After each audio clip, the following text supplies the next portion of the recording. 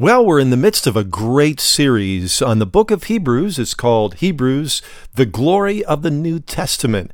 And really, maybe we should better say that it's Hebrews, the glory of our great Savior, the Lord Jesus Christ. The chief subject of the book of Hebrews is the Messiah, Yeshua, Jesus. And it's all about this great salvation that he has given to us. And as we've been in the beginning of the book of Hebrews, we see through the first couple of chapters that the subject is taken up with the Lord Jesus Christ himself. Let me just take a moment here and just point out how important it is that we lift our eyes beyond ourselves to Jesus. Many times when it comes to the Christian life, we have a tendency to look at the Christian instead of at Christ. God is not asking us to have faith in ourselves. He's calling us to have faith in Jesus. And many times we don't really understand who he is. We don't understand what he has already accomplished. And that's second subject, well, both subjects, both who he is and what he's accomplished, is the chief subject of the book of Hebrews. And that is at the center of the new covenant itself. Well, last time in this series, we were in Hebrews chapter 2, verses 1 through 9, and the focus again has been Jesus himself, and what a great focus that is. At the beginning of that chapter, by way of review, it was talking about how great this salvation is, and commanding us not to neglect so great a salvation. And obviously, there is the definite possibility of neglect for the sinner, the one not in Christ and unsaved. The danger of neglect is great. They remain in their sins and face the wrath of God. For the saint, the possibility of neglect is the problem of not being able to enjoy the benefits of a present salvation. So the heart of the writer of Hebrews says this, to the sinner, don't let such a great Savior and great salvation pass you by. Jesus did it all for you. Look to him and believe. The consequences of failing to do so are catastrophic: judgment, condemnation, and death. Meanwhile, to the saint, the one who is in Christ, the author of Hebrews, the Holy Spirit is saying, I don't want you to miss out on the full now benefit of this great salvation. Well, as Hebrews chapter 2 continued in verses 5 through 9, the focus on Jesus and the fact that as the Son of Man, he was made lower than the angels. I love what it says there in verse 9. It says, but we see Jesus. That's what I was talking about a little bit earlier, the importance of lifting our eyes to him. And Jesus is fully God and fully man. And made as man, he was made lower than the angels. Yet as the Son of God, he is far higher than the angels, being God himself. So why did Jesus humble himself like that? Well, it says in verse 9, the second part, that he by the grace of God might taste death for everyone. The grace of God, tasting death. Now, death could not hold him. He is God himself. Death was conquered. He was raised from the dead. And then at the end of verse 9, it says, for the suffering of death crowned with glory and honor, that he by the grace of God might taste death for everyone. Jesus went through that experience of death for us. When you see that word, everyone, say, he did it for me.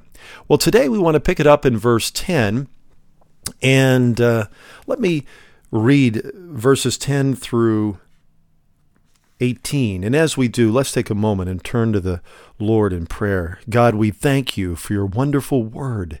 Thank you for such a wonderful salvation and a wonderful Savior. Father, we pray that by the Spirit you would turn the light on. Help us to see clearly. Lord, we cannot depend on our human understanding. It is so limited. But Lord, we thank you for the Word. We thank you for the Spirit.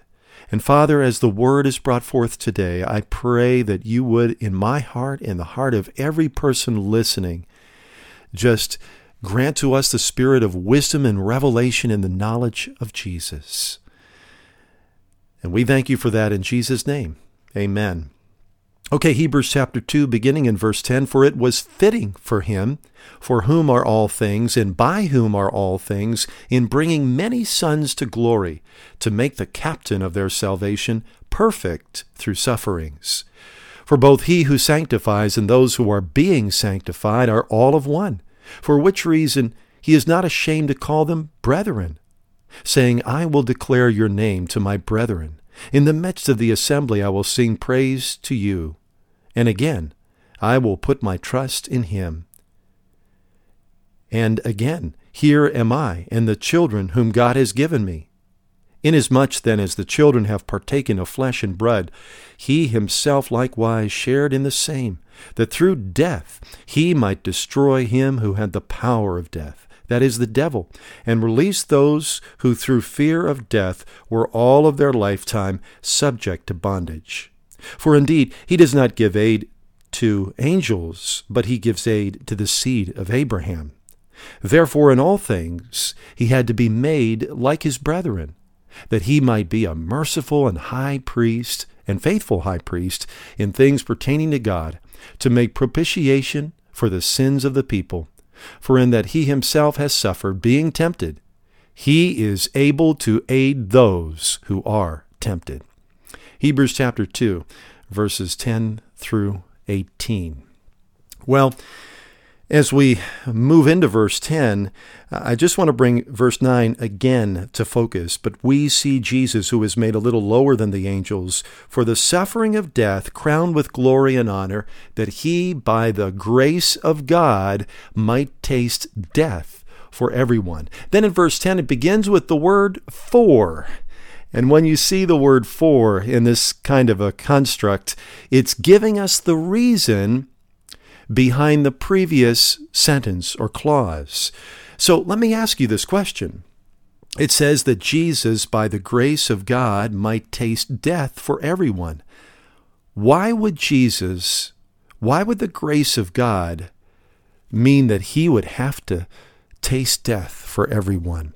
That question, that vital question, is what we're going to explore here with at the beginning of this podcast with close attention. We're going to be answering the reason why Jesus had to taste death by the grace of God for everyone. 6 reasons I want to give you, and they're right from this verse. Reason number 1, it says it was fitting, meaning it was the right thing to do. In Jamieson Fausset Brown, it says the whole plan was not only derogatory to, but highly becoming God, though unbelief considers it a disgrace. In other words, when we think about Jesus dying, why did he have to die? And why did he have to die a death on the cross? Well, it says here that it was fitting for God. As the commentator said, highly becoming to God.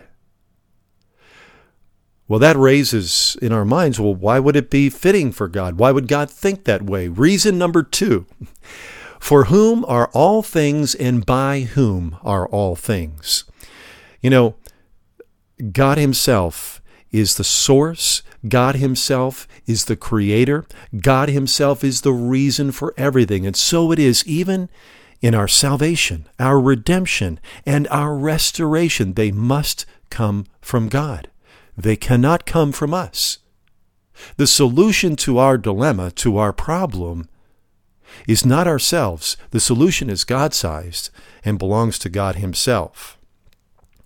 Reason number 3, in bringing many sons to glory. Now, this is something I really appreciate so much, because we really see the relational love of the Father in bringing many sons to glory. And this really speaks of the relational aspect of God. God being our Father. Listen to this. It says in bringing many sons to glory. Now, you ladies, you're not excluded in this thing, because in biblical language, when you see sons, it speaks of heirs. So it means that through the Son, Jesus Christ, The sons and daughters of God are made the rightful heir.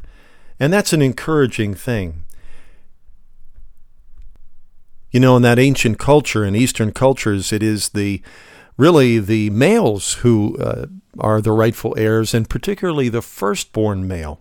Well, because we're all in Christ, born in Him, He is the firstborn male, and so we together enjoy being heirs with Him. It says, many sons to glory. Now, what does it mean by to glory? Well, first of all, is the glory of sonship lost? And what I mean by that is the condition of everyone when they are born into this world. In Romans 3:23, it says that all have sinned and fall short of the glory of God. You go back to Genesis chapter 3 and the fall, and what happened there in the garden when Adam and Eve sinned against God. Immediately they were aware of being naked. And really what that means is stripped of the glory that they had in the beginning with God, the way that God had made them in His image and likeness. And there was something about what happened in sin marring that creation that stripped man of that original glory. In Hebrews chapter 2, we read a little bit earlier, but now we do not see all things put under Him. In the beginning of the creation, God had placed all things in subjection under Him. But when man did what he did in falling, he abdicated that right of rulership, and actually Satan has become the prince of this world system. Well, it's also not just the glory of sonship lost, that's what was lost in the garden, but actually the glory of sonship restored. And what is this glory? In Romans chapter 9, verse 23, it says, and that He might make known the riches of His glory on the vessels of mercy, which He had prepared beforehand for glory. You see, we share in God's glory. It says in several places in the Scripture that we are partakers or sharers of the glory of God. Ephesians 3:6 says of the promise. Colossians 1:12 says of the inheritance of the saints in the light. In Hebrews chapter 12, verse 10, of God's holiness. In 2 Peter chapter 1, verse 4, of the divine nature. We are sharers of God's glory. In Romans chapter 8, verses 18 to 21, speaking of the glory of sonship, for I consider that the sufferings of this present time are not worthy to be compared with the glory which shall be revealed in us. For the earnest expectation of the creation eagerly waits for the revealing of the sons of God. For the creation was subjected to futility, not willingly, but because of Him who subjected it in hope. Listen to this, because the creation itself also will be delivered from the bondage of corruption into the glorious liberty of the children of God. Romans chapter 8, verses 18 to 21. Of the glory of God, Colossians 1:27 says this, to them God willed to make known what are the riches of the glory of this mystery among the Gentiles, which is Christ in you, the hope of glory. Again, that's Colossians 1:27. And in Galatians chapter 4, beginning in verse 5b, that we might receive the adoption, the NIV says, full rights as sons. And because you are sons, God has sent forth the Spirit of His Son into your hearts, crying out, Abba, Father. Therefore you are no longer a slave, but a son. And if a son, then an heir of God through Christ. Galatians chapter 4, verses 5 through 7. So Jesus, by the grace of God, tasted death for everyone in order to bring many sons to glory. Here's reason number 4 from verse 10, to make the captain of their salvation perfect. And that word captain is really, I don't think there's a word in English that really captures the sense of the Greek word, which really is two meanings together. The first meaning is, well, like we think of a captain, a leader, but it also brings in an element of a source. In Vine's Expository Dictionary, in defining this word in Hebrews chapter 2, verse 10, they say the word suggests a combination of the meaning of leader with that of the source from whence a thing proceeds.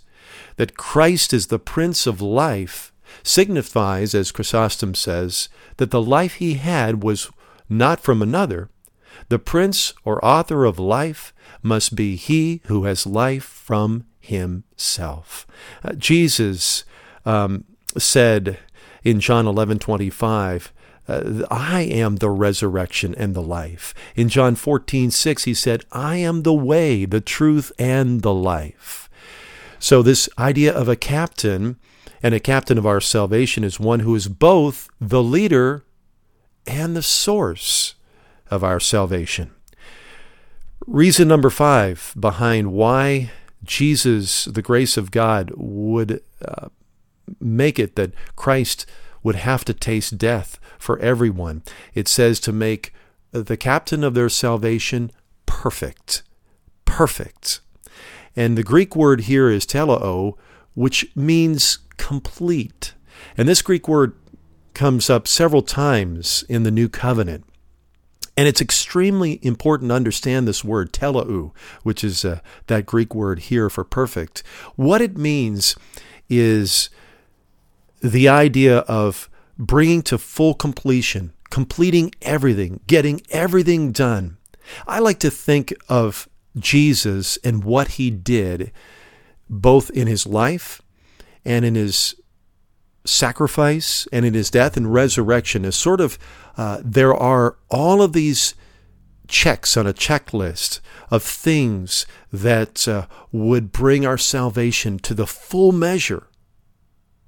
All sorts of things, from the way he was conceived, to the way he was born, to the way he lived, to the way he walked righteously and obeyed the Father, every moment of his life from the heart, and all the way into his full obedience, even to death on the cross.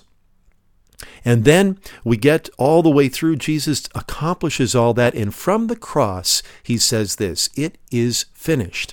The Greek word for that is tetelestai, which is a form of teleu, which means completed, never perfectly, never more to be done again. It is a perfect completion. And so to make the captain of their salvation perfect doesn't mean to say that Jesus was in some way imperfect and had to be made perfect. What it meant was that Jesus on every point satisfied every check, until it is finished. Check. Calvin said this, to make perfect as a completed sacrifice, legal and official, not moral perfection is meant. And so just everything about Hebrews goes through one thing upon another, and we see that Jesus completes, fulfills, accomplishes all. Folks, this is talking about the finished work of Jesus Christ. So Jesus tasted death by the grace of God for everyone, that he would be the captain of our salvation, and a complete and perfect captain of salvation. Reason number 6 behind that is through his sufferings. Now listen, the suffering of Jesus didn't make him a better person. Rather, in that big checklist I was talking about, it was what Jesus walked through to fulfill all. Think about the sufferings he went through, the insults, the rejection, the shame, the false accusation, the condemnation, the torture, the execution, the judgment, the death. We can see that this verse 10, is just packed with rich meaning to this vital question. The question of why would Jesus, by the grace of God, taste death for everyone? Well, I hope that's brought into a higher clarity, a higher definition for you as we have walked through those very, very important reasons. And I'll tell you, as I think about that, my heart is just filled with awe and gratitude about Jesus. He did all that so that I would be the beneficiary of a great, perfect salvation, lacking nothing, that would bring me into the family of God.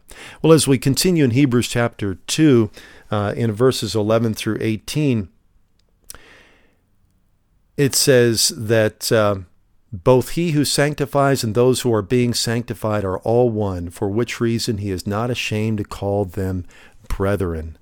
And one of the great things that Jesus accomplished was in making me and everyone in Christ a brother to him that he is not ashamed of. Verses 11 through 13 says that Jesus is not ashamed to call me his brother because he has sanctified us. Sanctified us. It says in verse 11 again, for both he who sanctifies and those who are being sanctified are all of one. Now, the word sanctify in the Bible has a very specific application, and I'm afraid that many people misunderstand this word sanctify and sanctification. And I get into this in much greater depth in a series that I have available on our website, dailyinchrist.org, called Living in the Reality of Perfect Sanctification. I get into this much more, but I'm just going to touch on it lightly. The idea of sanctify is to be set apart for God, to make holy. Jesus, the perfect captain of our salvation, is the one who sanctifies us perfectly. And then it says those who are being sanctified. Now, I want to note that I'm reading in the New King James, and there is probably an error in the translation in saying being sanctified. It kind of gives a sense that we're getting sanctified right now, but all of Hebrews, and especially Hebrews 10, makes it very clear that through the sacrifice of Jesus Christ once for all, we stand perfectly sanctified. And the King James, New American Standard, ESV, and others say, and those who are sanctified. So it says, for both he who sanctifies and those who are sanctified are all of one. And that idea of all of one, the one who sanctifies Jesus and those who are sanctified, those of us in him. The NASB says of all of one Father, or the ESV says all have one origin. You see, for those in Christ, our ancestry is no longer fallen first Adam, but holy last Adam, the Lord Jesus Christ. Do you know that there are only two races of people in all of the earth? There are those who are in Adam, first Adam, and every person who is born into this planet, on this planet, was born into Adam. And that fall, born a sinner, born a loser, really. But for those who have been born again by the grace of God, they have died in Christ out of first Adam and have been born again into another Adam, the last Adam, the Lord Jesus Christ.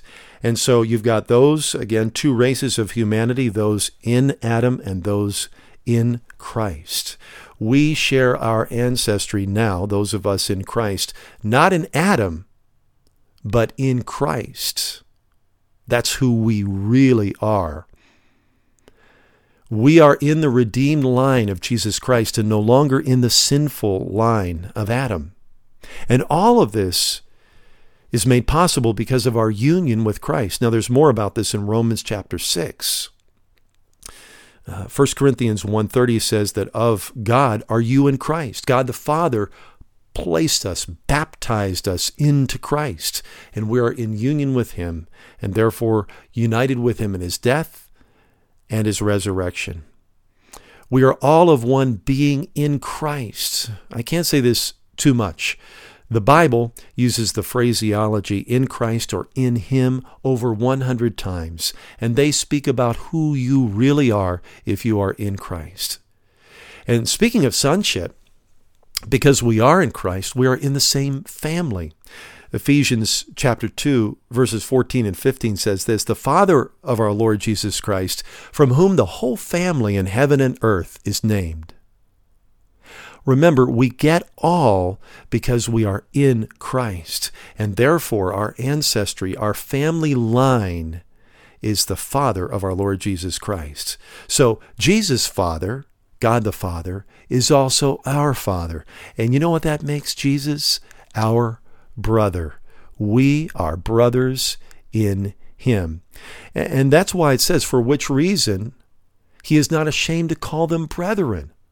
You see, because of what Jesus did in tasting death for us by the grace of God, that's the reason why Jesus is not ashamed of us. He is the one who sanctifies us.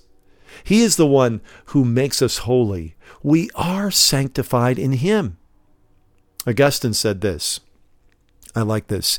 God makes sons of men sons of God, because God hath made the Son of God the Son of man. Back to the text in Hebrews chapter 2, it says, I will declare your name to my brethren. You see, Jesus is not ashamed to call us his brothers before the Father. He's not ashamed. I just want to take a moment and speak to this matter of shame, because so many of us deal with shame in our lives in one form or fashion, and really it has its root to the fall in the garden when Adam and Eve disobeyed God, and then they hid. They were ashamed. Isaiah 54 is an incredible chapter about the new covenant. And there is a verse here that talks about shame that I find so powerful. It speaks to me so much. It says this in verse 4, Isaiah 54, verse 4. God is speaking and says, do not fear, for you will not be ashamed, neither be disgraced, for you will not be put to shame. For you will forget the shame of your youth, and will not remember the reproach of your widowhood anymore. Isaiah 54, verse 4. Would you believe it? The word shame in some form appears in that one verse 5 times. Do you know what's before Isaiah 54? Isaiah 53, yeah. And what is Isaiah 53? It's the beautiful, powerful prophecy of the suffering Messiah and all that he did for us. Friends, that's what Hebrews is about. It's about him. It's about his perfection. It's about his perfect life, perfect sacrifice, perfect death, perfect resurrection. And that's why shame is removed. And he is not ashamed to call you brother, sister. He's proud of you because he loves you. And Jesus is not ashamed to say so before God the Father. God the Father loves us. Now here's the result of being made one in the family of God. It says in verse 12, I will sing praise to you. You see, through this, God the Father is glorified. It's another example of how the grace of God results in God being glorified. And the second result of being made one in the family of God, the 13a says this, I will put my trust in him. Jesus lives in trust, in confidence in our Father. That was the way he walked day by day, moment by moment when he was upon this earth. He lived in complete trust and dependence upon his Father. In like fashion, we live by trust and confidence in our Father, the Father of our Lord Jesus Christ. And then in the second part of verse 13, it says this, here am I and the children whom God has given me. The children whom God has given me. Where did these children come from? God the Father gave them to Jesus. In John chapter 6, verses 39 and 40, we read this. And Jesus is speaking and says this, this is the will of the Father who sent me, that of all he has given me, I should lose nothing, but should raise it up at the last day. And this is the will of him who sent me, that everyone who sees the Son and believes in him may have everlasting life, and I will raise him up at the last day. That's John 6:39 to 40. And then in John 17, verses 6 through 11, this is the high priestly prayer of Jesus, remember, with his disciples in the upper room. And in those several verses, verses 6 through 11 of John 17, Jesus makes many mentions of the ones the Father gave to Jesus. My dear friend, not only is it the love of Jesus toward you, but it is the love of the Father. This is his plan. This is his design. This is his wonderful joy to bring us into family together with his Son, the Lord Jesus Christ. And then we move to verses 14 and 15 there of Hebrews chapter 2, back to our text. It says, "Inasmuch then as the children have partaken of flesh and blood, he himself, Jesus, likewise shared in the same, that through death he might destroy him who had the power of death, that is the devil, and release those who through fear of death were all their lifetime subject to bondage." Now let's just take this thing apart bit by bit. It is so good and so powerful. First of all, Jesus shared in flesh and blood. Why? Because we are flesh and blood, right? It says, "Inasmuch as the children have partaken or share of flesh and blood, he himself likewise shared in the same." And so since we were born in that way, Jesus was as the Son of Man, born of flesh and blood, yet without sin. Now, do you see the picture emerging of a perfect, totally complete human life for us? A perfect, totally complete sacrifice? You see, it was absolutely necessary that Jesus had a body, because with that body, he accomplished our salvation. You see, this is the strength, the veracity of the new covenant. His flesh and blood, together with who he is and what he accomplished, makes it fully legitimate, legal, binding, and real. The force of the new covenant is Jesus Christ himself and his very flesh and blood offered for us. Here's a key reason and purpose why Jesus became flesh and blood. It says in verse 14b that through death he might destroy him who had the power of death, that is, the devil.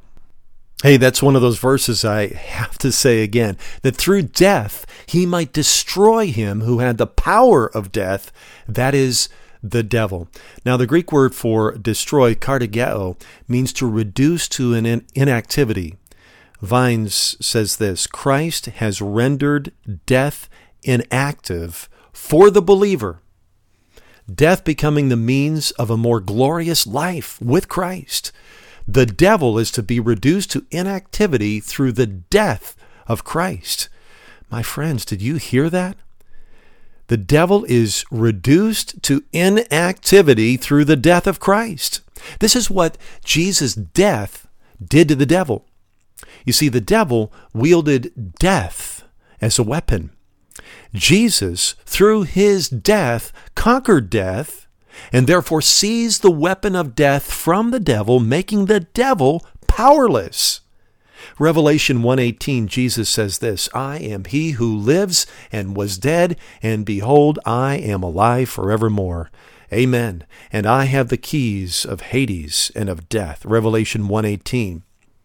In Jamieson Fawcett Brown, it says this, "As David cut off the head of Goliath with the giant's own sword, wherewith the latter was wont to win his victories, coming to redeem mankind, Christ himself, a sort of hook to destroy the devil, for in him there was his humanity to attract the devourer to him, his divinity to pierce him, apparent weakness to provoke, hidden power to transfix the hungry ravisher." You see, Jesus, through his death, snatched death away from the devil and beat that devil down. Now that's victory. And you know what, friend? That's not just victory for Jesus. That's victory for every person in Christ. And then it says this there in verse 15, "And release those who through fear of death were all their lifetime subject to bondage." You see, we see here a release from a lifetime subject to bondage. Over what? The fear of death. You know, fear is an incredible bondage. In fact, it's a lifetime of bondage. But Jesus, through what he accomplished, has released us from death. Through his death, we are released. Jesus took that weapon of death and turned it against the devil, making him inactive. And what that does is that releases us from death and from a lifetime bondage of fear. Here's Hebrews chapter 2, verse 15 in the Amplified. It says this, and also that he might deliver and completely set free all those who through the haunting fear of death were held in bondage throughout the whole course of their lives. Did you hear it? He did this to deliver and completely set free all of us who were subject to that bondage of fear. Oh, I've got to move on, and we have to really wrap things up for today. Jesus, through what he did in making us sons of God, putting us in the family of God and calling us brothers, continuing that thought in verses 16 through 18, it says this, that Jesus is able to give aid to his brothers. Let's look at verse 16. Behold, I'm over it in Isaiah. Let me get back over there in Hebrews chapter 2. Hebrews chapter 2, verse 16 says this, for indeed he does not give aid to angels, but he gives aid to the seed of Abraham. Another reason why Jesus was made flesh and blood was to give aid to us, the seed of Abraham. And first of all, the word aid is a powerful word in the Greek. It's and if you want to impress your friends and neighbors, give them this one, epilambanobi. Epilambanobi. What that literally means is, I've got a hold of you. I love it. That's so good. And the same Greek word is used in Matthew 14. Remember when Jesus was walking on the water to Jesus, and all of a sudden he started to slip and fall, and he said, Lord, help me. And the Lord immediately reached out and grabbed a hold of him. That's the Greek word epilambanobi. It means to grab a hold of you. We would say, I've got you. I've got you. Hebrews chapter 2, verse 16 in the Amplified says this, for as we all know, he, Christ, did not take hold of angels, the fallen angels, to give them a helping and delivering hand, but he did take hold of the fallen descendants of Abraham to reach out to them, a helping and delivering hand. Now, speaking of the seed of Abraham, that is not referring necessarily to just the Jews. It is Romans 4 verse 16 says this, therefore it is of faith that it might be according to grace, so that the promise might be sure to all this seed, not only to those who are of the law, the Jews, but also to those who are of the faith of Abraham, who is the father of us all.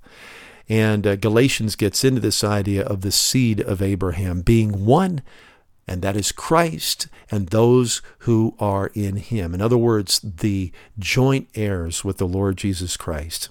Hey, isn't it encouraging to know that Jesus became flesh and blood to grab a hold of us and say, I've got you, to aid us who have faith in him, not in ourselves, but in him. He grabs a hold of us and he says, I've got you, brother. I've got you. You won't fall. That's what Hebrews 2:16 is all about. That's the aid that he gives to us. And then it says in verse 17, therefore in all things he had to be made like his brethren, that he might be a merciful and faithful high priest in things pertaining to God. You see, Jesus was made like you and me and his brothers so that he could be your merciful and faithful high priest. He had to be made like his brethren. There was no other way to do this. He had to be made with flesh and blood, yet without sin. And this qualified Jesus to be our faithful high priest. It says merciful, to be our merciful and faithful high priest. You know, merciful in the Bible is not just simply to mean being pitiful of someone, but it's actively compassionate. Jesus can truly say to us, look, I know what you're going through. I know the difficulty. I know the trial. I know the temptation. And then it says faithful. The Greek word means trustworthy. Jesus is reliable and he can get the job done. And it says that he is a high priest, chief mediator between God and man. And there's more about Jesus as high priest later on in Hebrews. In things pertaining to God, in everything that involves our relationship to God. So Jesus was made like us with flesh and blood so that he could be our merciful and faithful high priest. Thank God for that. And Jesus gives aid to us as his brothers. One other reason that's so important, and this is in verse 18, it says this, "For in that he himself has suffered being tempted, he is able to aid those who are tempted." Let me just back up for a moment, and I don't want to neglect this last part of verse 17, Jesus being faithful and high priest. It says, in things pertaining to God, to make propitiation for the sins of the people. That's a Bible word, propitiation, and it refers to an offering to satisfy wrath. What we deserved was the wrath of God. Ephesians 2 verse 3 says we're by nature objects of wrath.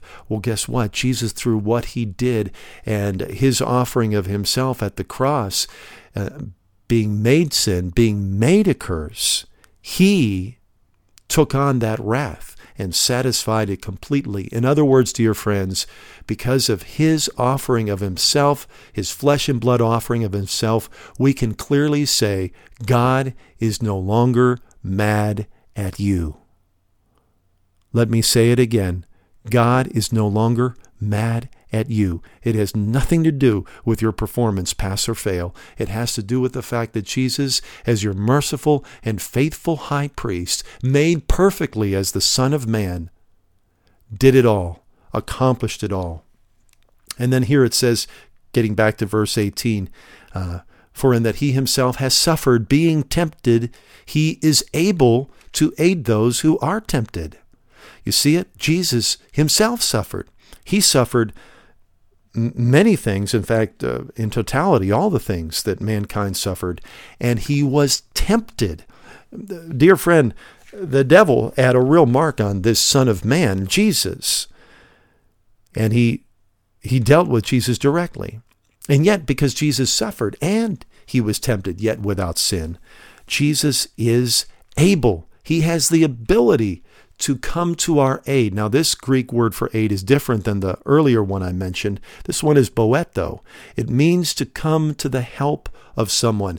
And the idea behind boeto is the idea of someone crying out and then someone quickly coming to aid. It's amazing, you ladies, you moms, when that little one of yours gets hurt and that cry comes out, it's amazing how quickly the mother runs in response to that hurt child. That's the idea of boeto. It's running to the aid of one who is in need. And it says, who does he aid? Those who are tempted. My friend, this speaks of our present salvation, being delivered from the power of sin, being delivered from a corrupt generation and world, being preserved. And then it says, because Jesus himself suffered temptation, he is able to come to our aid and to help us in our temptation. Oh, so many wonderful things here in Hebrews chapter 2. And allow the Spirit of God just to soak this in. I encourage you to read through the chapter yourself. It's all about Jesus. It's all about what he has accomplished for us. Let's pray. Father God, we thank you so much for such a wonderful Savior, such a wonderful Son of God, Son of Man. And through his sonship, Father, through what he did and being flesh and blood, and through that flesh and blood being tempted, yet without sin, in that flesh and blood able to aid us, in that flesh and blood offering himself, we have our relationship with you. We can call you Father. Lord, by your Spirit, continue just to illuminate these truths to our understanding. And we thank you for these things in Jesus' name. Amen.